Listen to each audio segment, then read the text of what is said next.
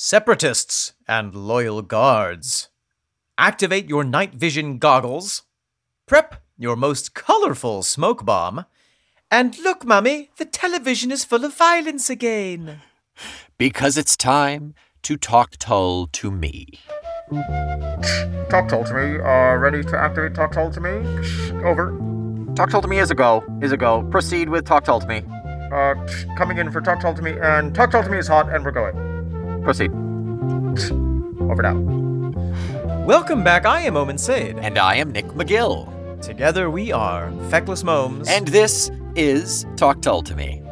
A fast-paced shock and awe raid in the prime time of prog rock in which Neopac Nick and Observational Post Omen keep our eagle eyes on the infrared radar to break down the defenses of every single track that surgically precise rock band Jethro Tull has ever released. Song by song, track by track, we will take strategic advice from Maquis Martin Barr, read every report from Public Affairs Officer David Pegg, and whip up a memorandum of agreement with Mark Craney, all in the hopes that Ian Advanced Echelon Anderson will be gentle when he deploys his armor-piercing flute at our hearts. Yes, no amount of armor can protect you from that flute. No, it just keeps upgrading. He is always one step ahead of us. Yeah. No matter how much intel we have on Ian Anderson, he will persevere. He's moved on to digital flute warfare. Oh, sure. Yeah, absolutely. So there was a bad scansion on that. He's moved on to digital flute warfare. Digital flute warfare. I don't know. I would go with, I don't know. Nick! Oh, man. Big exciting episode today. We are jumping into not only a brand new album, but a brand new decade. Oh, and my goodness. A brand new group of musicianes, that, as they say. Indeed we are. However, before we get into that, I would like to talk a little email, shall we? I'm sure you would. Oh, classic Nick wanting to talk email. Marley!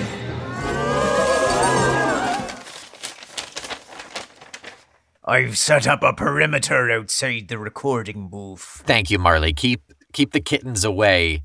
Do not hurt them, but keep the kittens away, please.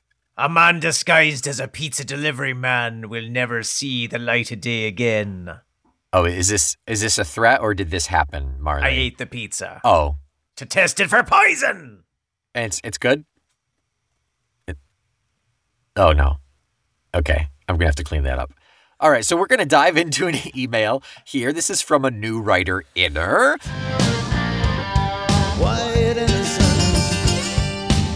This is from DB. DB writes in, I just recently found your pod. It is very nice to hear some Tull talk. I first met Mr. Jethro when I was 12 and my older brother brought home Stormwatch. Ooh. He played it and I remember that I thought that the flute was silly. I was into heavy metal and flute in rock seemed strange. He said, you have to listen to this several times. He played the opener to North Sea Oil again and again, and after a few times I had to admit that it kind of stuck. I am 55 now, but I found Jethro Tull for real when I was 18. Visiting my older brother to record the album Wish You Were Here, he recorded Stormwatch on the other side of the cassette tape. It became a band I played in the car when I was a little sick and tired of the rest. One day, I just realized how damn good it was, and I bought all of their previous records. That completely changed my life music-wise. I'm so glad that I found this music. Today, I can't imagine how empty my life and the world would be without Ian Anderson's music. I started listening from the beginning of your pod, then jumped around a little. Now I try to follow weekly and jump around so that I won't miss a chance for my input. I like your humor, and it's always interesting to hear other people's views on the music. Sometimes you show me another angle, and sometimes I smile at your stupidity. Thanks for what you're doing. DB. Well, thank you, DB. Tusen tak for listening to us. And we love our our Nordic listeners. And we also smile sometimes at our own stupidity. So you're in good company there. Frequently. So that is it for email. As Omen said, we are getting into a new album. The album is A, the album that was supposed to be Ian's first foray into solo. We'll get into details more on that. For this week, we're going to dive into really just personnel, the new set of people making up this music that we're going to start listening to for the next 2 months. Yeah, as we've said, as we spoke about sort of at length in the last number of episodes, obviously there was the tragic death of John Glasscock, the bassist.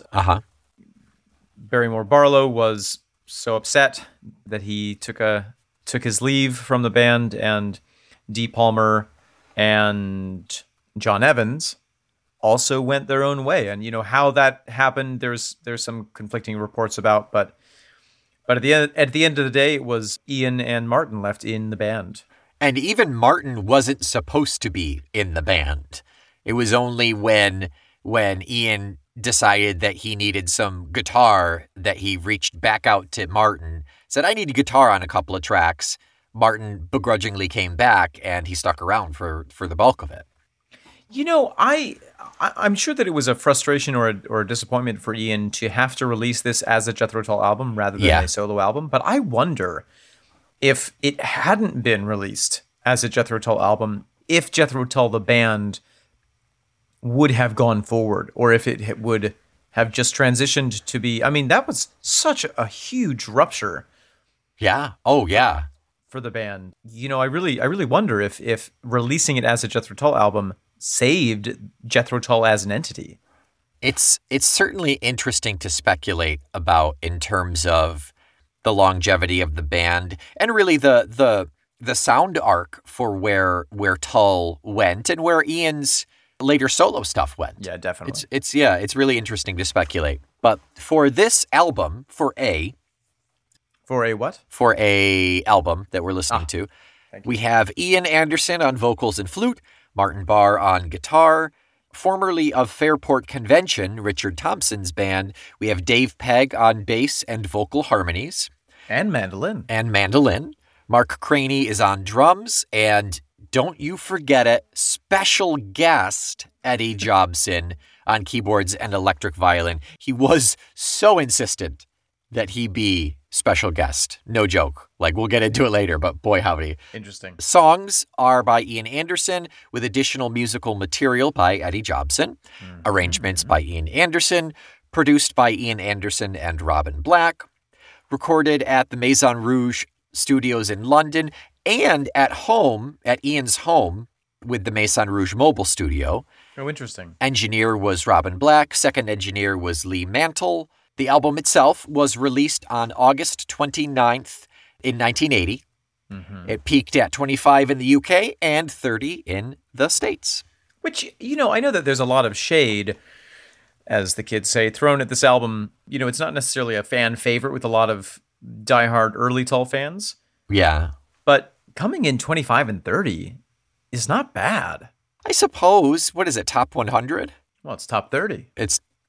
I'm saying out of what? It's top 25. Out of everything. I guess so. Out of everything, yeah. Probably out of 100, sure. Yeah. Yeah, that's, for such a drastic change, and granted, there was still some level of this is Jethro Tull, I'm going to buy this album. You don't really know the sound that you're going into, but still, there were a couple of singles that went out that sounded very different from Stormwatch, so that's it for A overall for now. We'll get more into the details of the album as we go on, but I am at least, I will speak for myself, very excited to listen to and talk about the first song on this album and this whole album. I'm a fan of this album. And Nick, what is that very first song? That first song is Crossfire.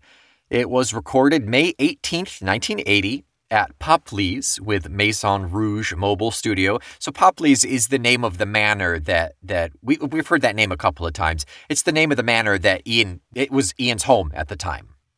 Understood. Take 3 was the master. for this track. Wow. It was written literally the day after the Iranian embassy in London was attacked. Mm-hmm. And it was inspired by the SAS rescue of the hostages at that time. The band was actually in the studio at home rehearsing when Shona ran in and pulled them all in to watch it live on television. Wow. And we'll talk a little bit more about that after we listen to the song. Yeah. Let's have a listen. Spring lights and icy rain. Woof. Nick McGill, Wow. I am caught in the crossfire of sounds that just came through my headphones. I got caught in the crossfire as well. And honestly, I came out the better for it. Nick, is this a sound that does anything for you? It's fun. Yeah. It's a really fun, funky song. I never really thought much about it. It never really struck me until really just this listening. And I've listened to this a handful of times, but just this listening, there's nothing markedly untull in this song. You know, there's nothing that makes me say, oh, this shouldn't have been a Jethro Tull song. There's nothing that makes me say, oh, man, they got rid of all of the musicians. Now it's not Tull. Like, this is Jethro Tull to me. Yeah, I agree. I think that, it's interesting. We did a little review of the album Walk Into Light, which was Ian's official first solo album, which came out a couple years later. 83, I think, yeah. 83. And that really does sound untull-like Yes. to me. Yeah, that is suitably an Ian Anderson solo album. Yeah. But this, yeah, I agree. I think this sounds like Tull. And I love this sound. It's good. It's really, really good. It's a lot of fun. Call me a trashy 80s baby, but I said call me a trashy 80s Oh, okay. baby. Yes, Daddy. But I love the synth sound. And I can understand why it was such a shock, going from practically no synth to this heavy synth sound. Right. And I can understand people saying like, oh, it's twee, it's silly. And there is a silliness to it. But I think that for me, that brings an appropriate lightness to contrast some of the really heavy topics that are discussed in this album and this song in particular. Right. Yeah, that's a good point. This is the start. This song is the start of an album that is really rife with topical commentary as opposed to like blanket social commentary.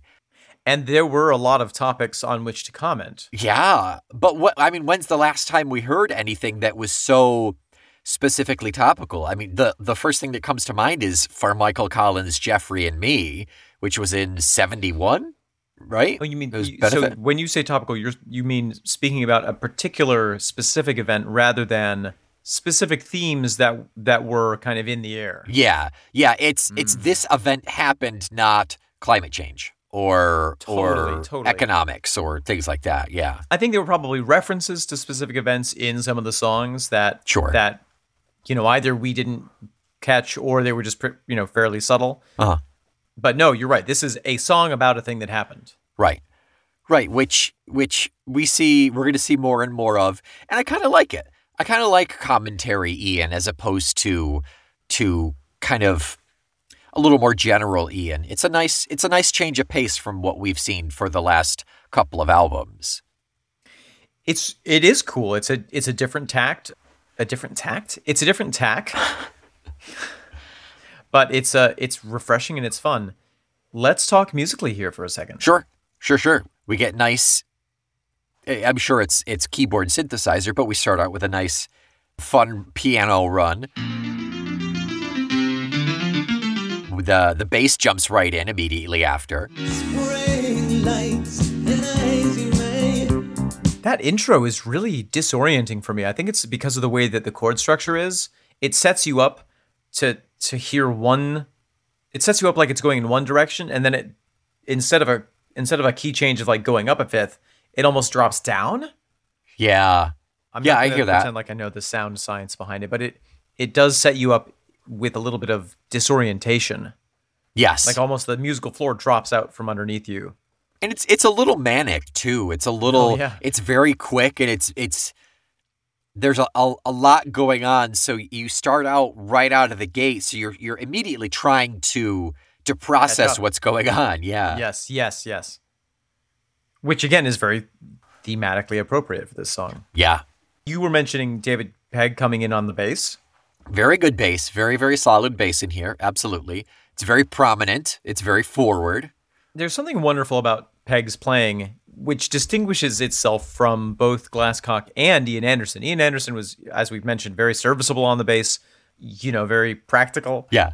John Glasscock had obviously that incredible, fluid kind of walking, almost poetic, melodic bass playing. The impression I'm getting from David Pegg's bass playing is that it's very structural. Sure. Yeah. He sort of sets up these big structures within the sound, within the song that everything else can rest on. Uh-huh. But it's not just providing like a doom, doom, doom, doom, doom underneath. It really is like creating this incredible space. Yes. Yeah. There is substance to it. It's dimensional, and it's so.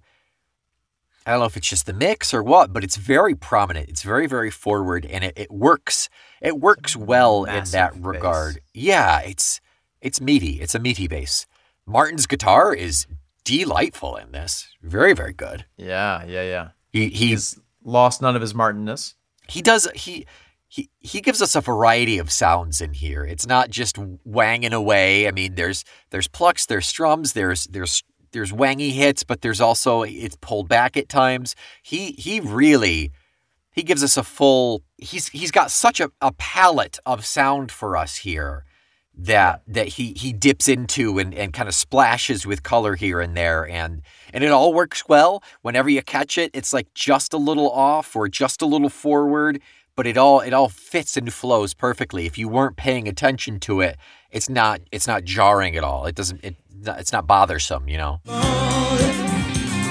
I actually barely noticed the guitar on my listen. Really? Of this, yeah, because I was so listening to the keys. I was really taken yeah. with those little synthesizer boops in the chorus. Oh my God. I wrote bew, boo, boo, bew. That's what I wrote down to represent that sound. Yeah. So good. I love the sound when it's caught in the crossfire. Pew, pew. Caught in the crossfire on Princess Gate Avenue. In the wind curse, I've pulled the lights. So call me a doctor, fetch me a policeman. I'm down on the floor in one hell of a fight. It's so good. It's very consistent. It runs throughout, but it's silly and it's fun and it works. It works. Like you said, it's a little silly, but it's a little lightness for the heaviness of the context itself. Even in Ian's voice, there's this sense of a lightness to the sound that I find very refreshing. And maybe it's because we're coming off of Stormwatch, Yeah. where there was that heaviness that pervaded everything in the entire album. Everything, yeah. And presumably at the time of recording, Ian was like, this is it. This is my solo album. Yay. And so there was maybe a sense of freedom or a sense of having shed kind of an itchy snakeskin. I'm very curious. Like a lizard. Like a lizard. I'm very curious where he was in the process before it was like it came down from above that this is going to be a Tull album. How many songs were recorded? What changed, if anything, musically, contextually, or editing-wise? What changed when that decision was made? I wonder how much of a switch was flipped, if anything.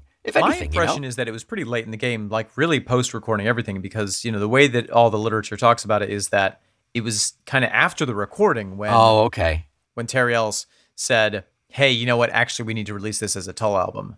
Because it was release this as a Tull album, not record this as a Tull album.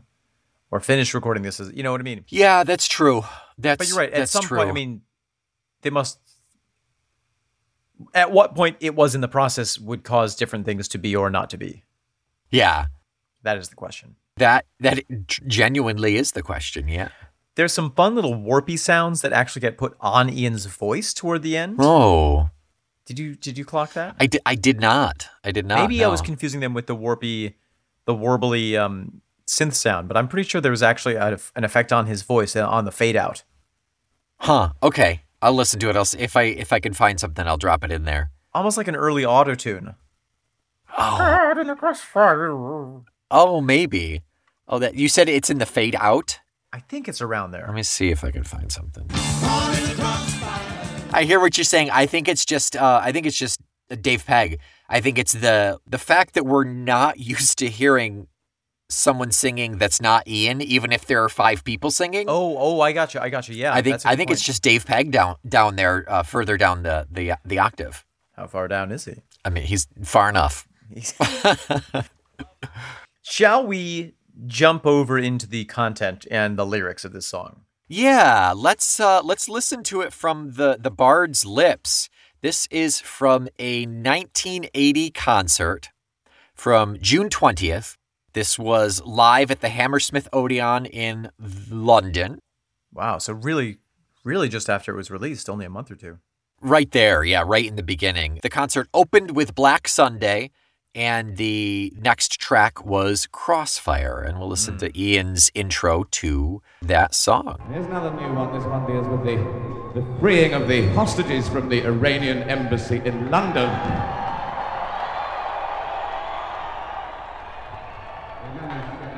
It's called Crossfire. Hey! Wow. So, it's so good to hear these little clips, Nick. I love when you bring these in because there's so much rich information in there. Crossfire!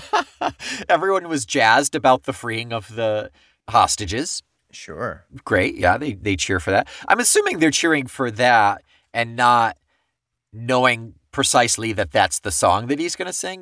Are they cheering for Crossfire? Oh, yay, he's going to sing Crossfire now? Or was that in response to yay, freed hostages? My impression based on that clip was that, and based on the sort of preliminary research that I'd done on this, is that so let's kind of jump back here. Yeah. On the 30th of April, 6 armed gunmen stormed the Iranian embassy, which was on Princess Gate, South Kensington. Okay. And they took 26 hostages, including a police officer and the embassy staff, some visitors, and they had demands. Okay. They were Iranian Arabs from a province in the south of Iran, and the exact political kind of their goals I'm still not super clear on, even having read the article about them, because it's just so convoluted and wacky. But they basically had this set of demands, including the release of a bunch of prisoners and their own safe passage out of the UK. And the British government, led by the very newly elected Maggie Thatch, Oh, okay. Margaret Thatcher, said, absolutely the F not. And that hostage situation dragged on until the 5th of May. Yeah, 6 days. So it was this very, very long, drawn-out thing. And the Iranian militants were getting increasingly frustrated. They ended up killing one of the hostages and throwing the body out onto the street, in this horrifying display. This whole thing was very, very much in the public eye. I think that television was a medium which was becoming more and more prevalent at this time. And so the images of this thing happening were plastered everywhere. More and more people were able to see this than any previous instance. Sure. And what eventually transpired was the government sent this special operations team from the roof down, rappelled down on ropes, broke through the windows, and had this super aggressive, fast assault, rescued, I think, all but one of the hostages, killed 5 out of the 6 of the gunmen, and it all happened live on television. Yeah, that was not terribly common at that point. No. I mean, nowadays everything happens and is recorded, but Right, exactly. I can imagine how shocking and memorable and life-changing seeing something like that could be. Well, to that point, it was seen as a huge victory for Margaret Thatcher specifically, and the Special Forces Regiment, which was the Special Air Service, the SAS, when they undertook Operation Nimrod, which is what the thing was called. In the months afterwards, they saw a huge surge in applications to the SAS. Sure. Everyone saw this on TV and thought, "Oh my gosh, I want to do that. Yeah. serve England. I wonder if the Navy saw something similar when they got Bin Laden. You know, with the SEALs? Yeah. The SEAL teams? I imagine so. I think that, even though it was such a different circumstance, I'm sure there was a huge... I think there has been a big resurgence of interest in the Navy SEALs since that, was made so public. Yeah, the romanticization of it a little bit, yeah. Yeah. Make sure that the SEALs buy you dinner first. Really? Yeah. I mean, they'll take you out to Outback, but probably they'll not. They'll take you out. They'll take you Outback. Yeah. So with all that context in place. Yeah. And obviously, this happened before we were born. 5 years. 5 years to the day. April 30th, 1985 was my birthday. Oh, look at that. Yeah. You were... And 40 years to the day when Hitler committed suicide. Okay. That's how I remember my dates. That's how I remember my birthday. Yep.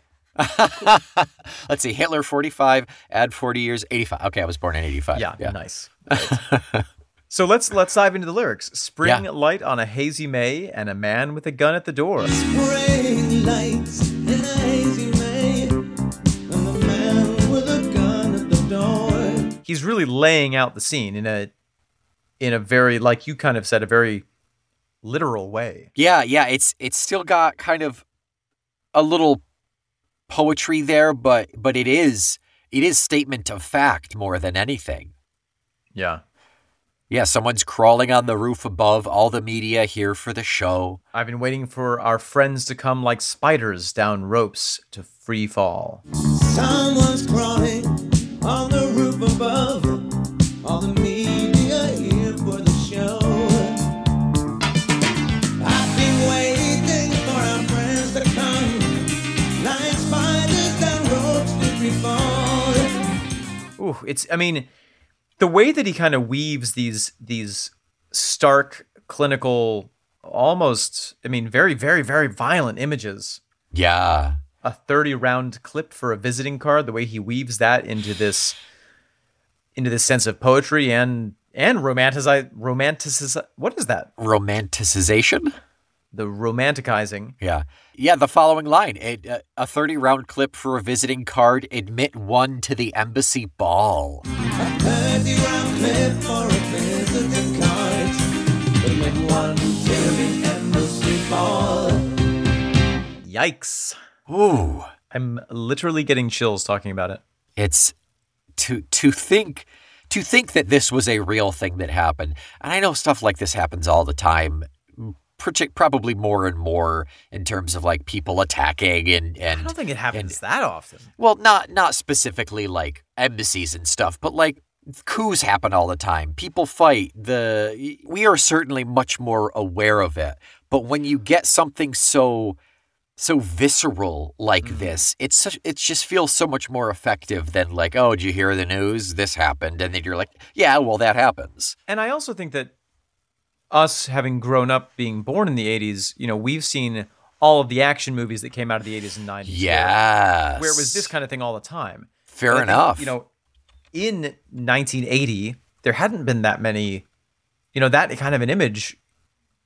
Again, just going back to the profound effect that it had on the viewers, including, apparently, one Ian Anderson. Yeah. Yeah, right. I mean, this is Die Hard. This is those where the foreign country is the bad guy, or the bad guy is from a foreign country, and therefore he then represents the entire foreign country. Right. And what's I think is fascinating about this is that in typical Anderson fashion, it's not so cut and dry. Yeah.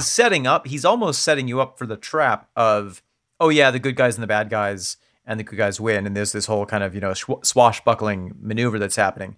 But at the same time, the chorus is caught in the crossfire. There's this kind of like epic struggle going on, and the viewer, the singer, is just literally on the ground waiting for it to pass. Right. Yeah. He's a hostage. There's only so much he can do when the good guys, quote unquote, and the bad guys are fighting probably literally over him. Yeah. Yeah.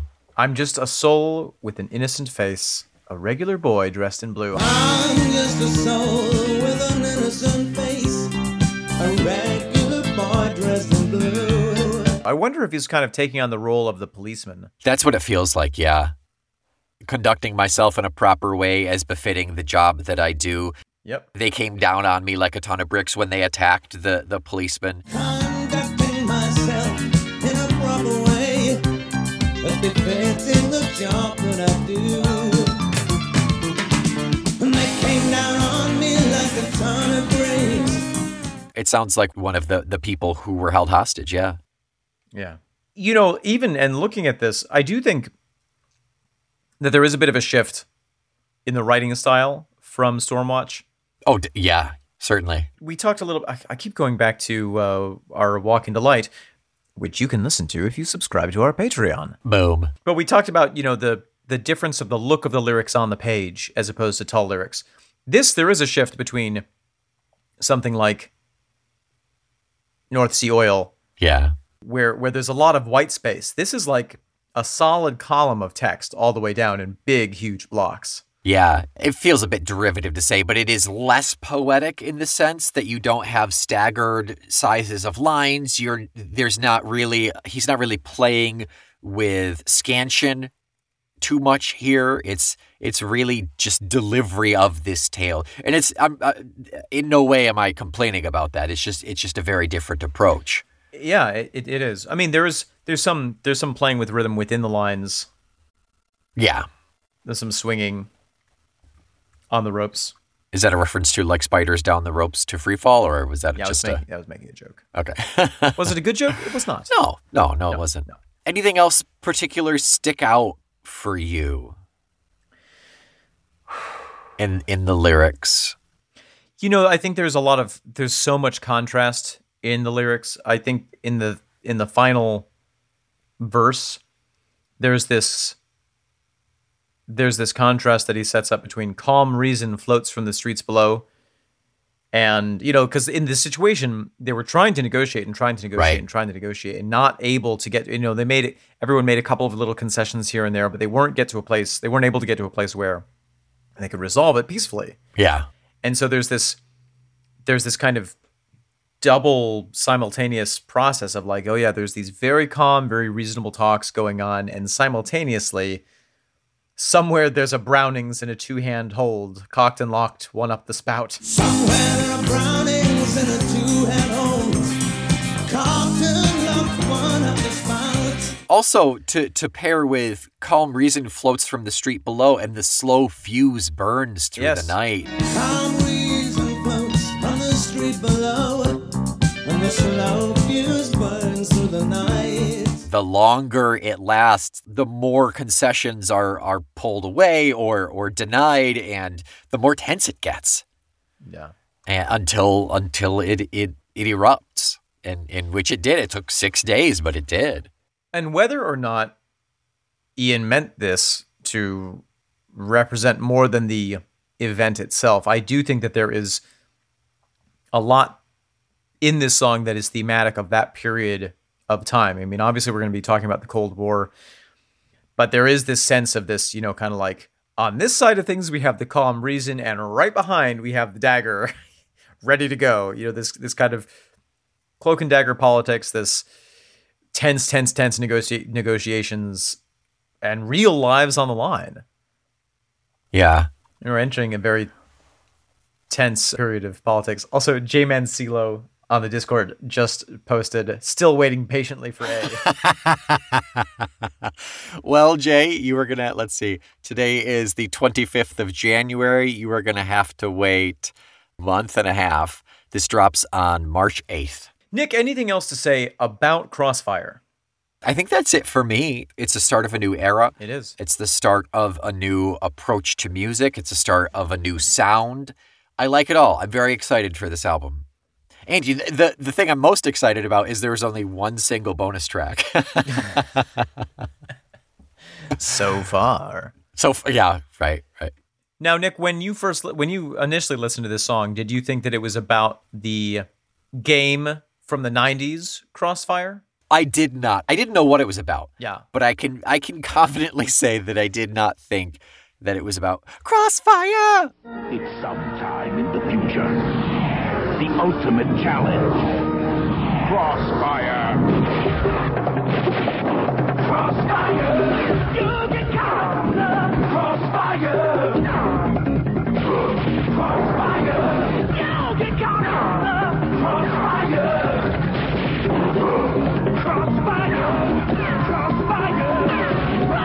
Crossfire. You'll get caught up in it. That game was amazing. For anyone who was not lucky enough to play it, it was basically a plastic Arena. Yep. And you had 2 or 4? Two BB guns. Yeah. Mounted on either side, which fired 1/4-inch steel ball bearings into the arena, hitting these like these bigger ball bearing targets that you want to knock into your opponent's, or knock them out of the ring. I think you had like a little pit in between each opponent, so you wanted to knock them into the opponent's pit. It was wildly unsafe and so much fun. You couldn't unless you broke it off, you couldn't like shoot the BBs in anywhere but the swivel into the pit, the arena. Sure. Yeah, I mean, it was about as dangerous as Hungry Hungry Hippos, I'm sure. Here you go, kids. You like ball bearings? You're gonna love this. It was the 80s and the 90s. There were very few safe toys back then. I mean, we played with sticks, for Christ's sake.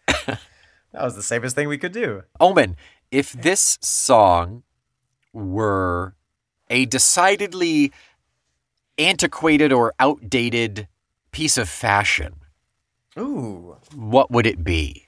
Okay, I'm thinking of the style that was kind of around during this period, the kind of pre-grunge style. You know, you had the like the late post-disco bold color block patterns. Okay. But then you also had this kind of militaristic, almost, what am I thinking of? You know, when the army has too much of something, army surplus. Oh, sure.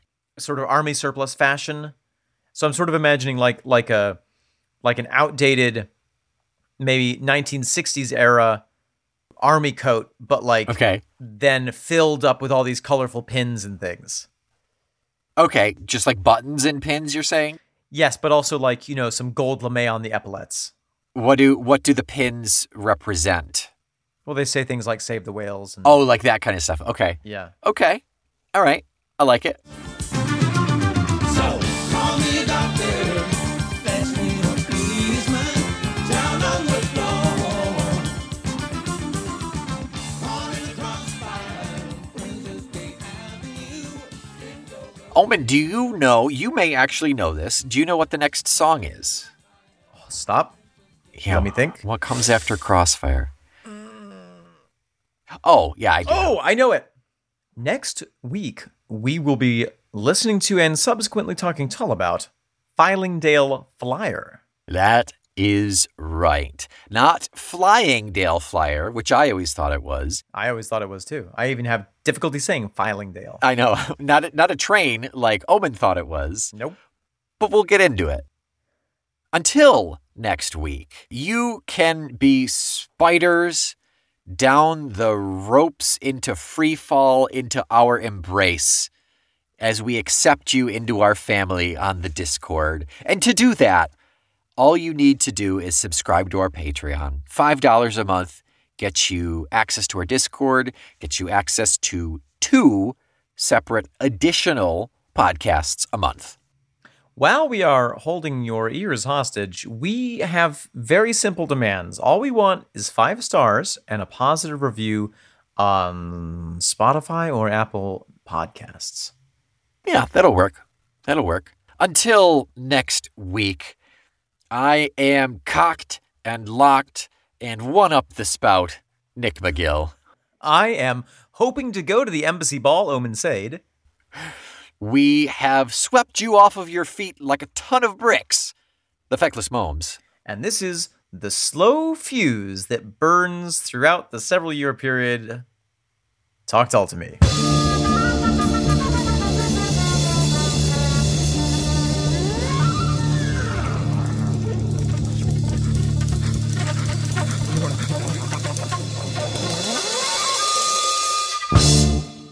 Oh, wow. Look at all of this stuff. I've never seen this much rope before. Agent Sampson. Yes, Sergeant McDonough. What is it? I'm here. I'm ready. Step away from that edge, Sergeant. But it's so far down. I know. Here's one thing I'll tell you. I've done a lot of these missions over the years, and here's one thing: you never look down before you jump. Oh. It's just asking for vertigo. Oh, yeah. Yeah, I definitely almost fell twice already. Have you checked your magazine? Yeah, it's Prague Magazine. I get it once a month. Okay, great. It's good to have something to read before the perfect time to go. We're leaving fairly soon, right? Right, Sergeant? You know what, Sergeant? I'm a Let sergeant. go. I'm a sergeant too. You shut up. Rank doesn't matter out here in the night. Oh, The only thing that matters is being ready to go when you have to go, and going when you're ready to go, not before. You go when you say go. I think I'm Don't ready. go. Oh, okay. You ready to go? Yes. Speaking of being ready to go, have you checked your? Do you have your tactical diaper? It has been used, but I have it. Oh boy, that's something I learned early on.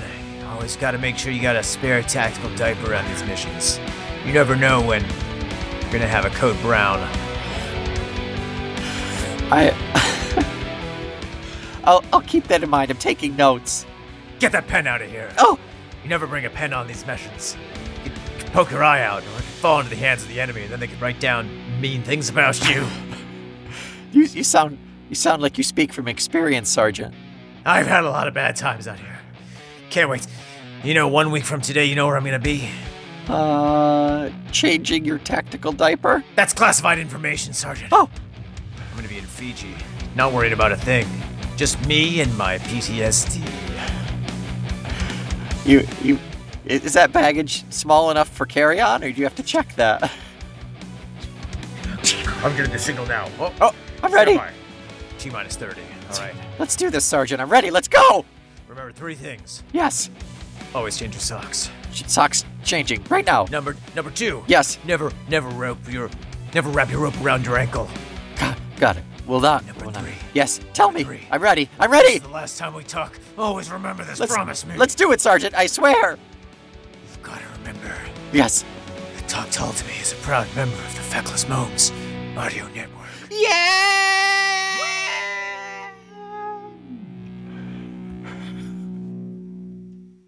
I don't know if it was good, but that was fun.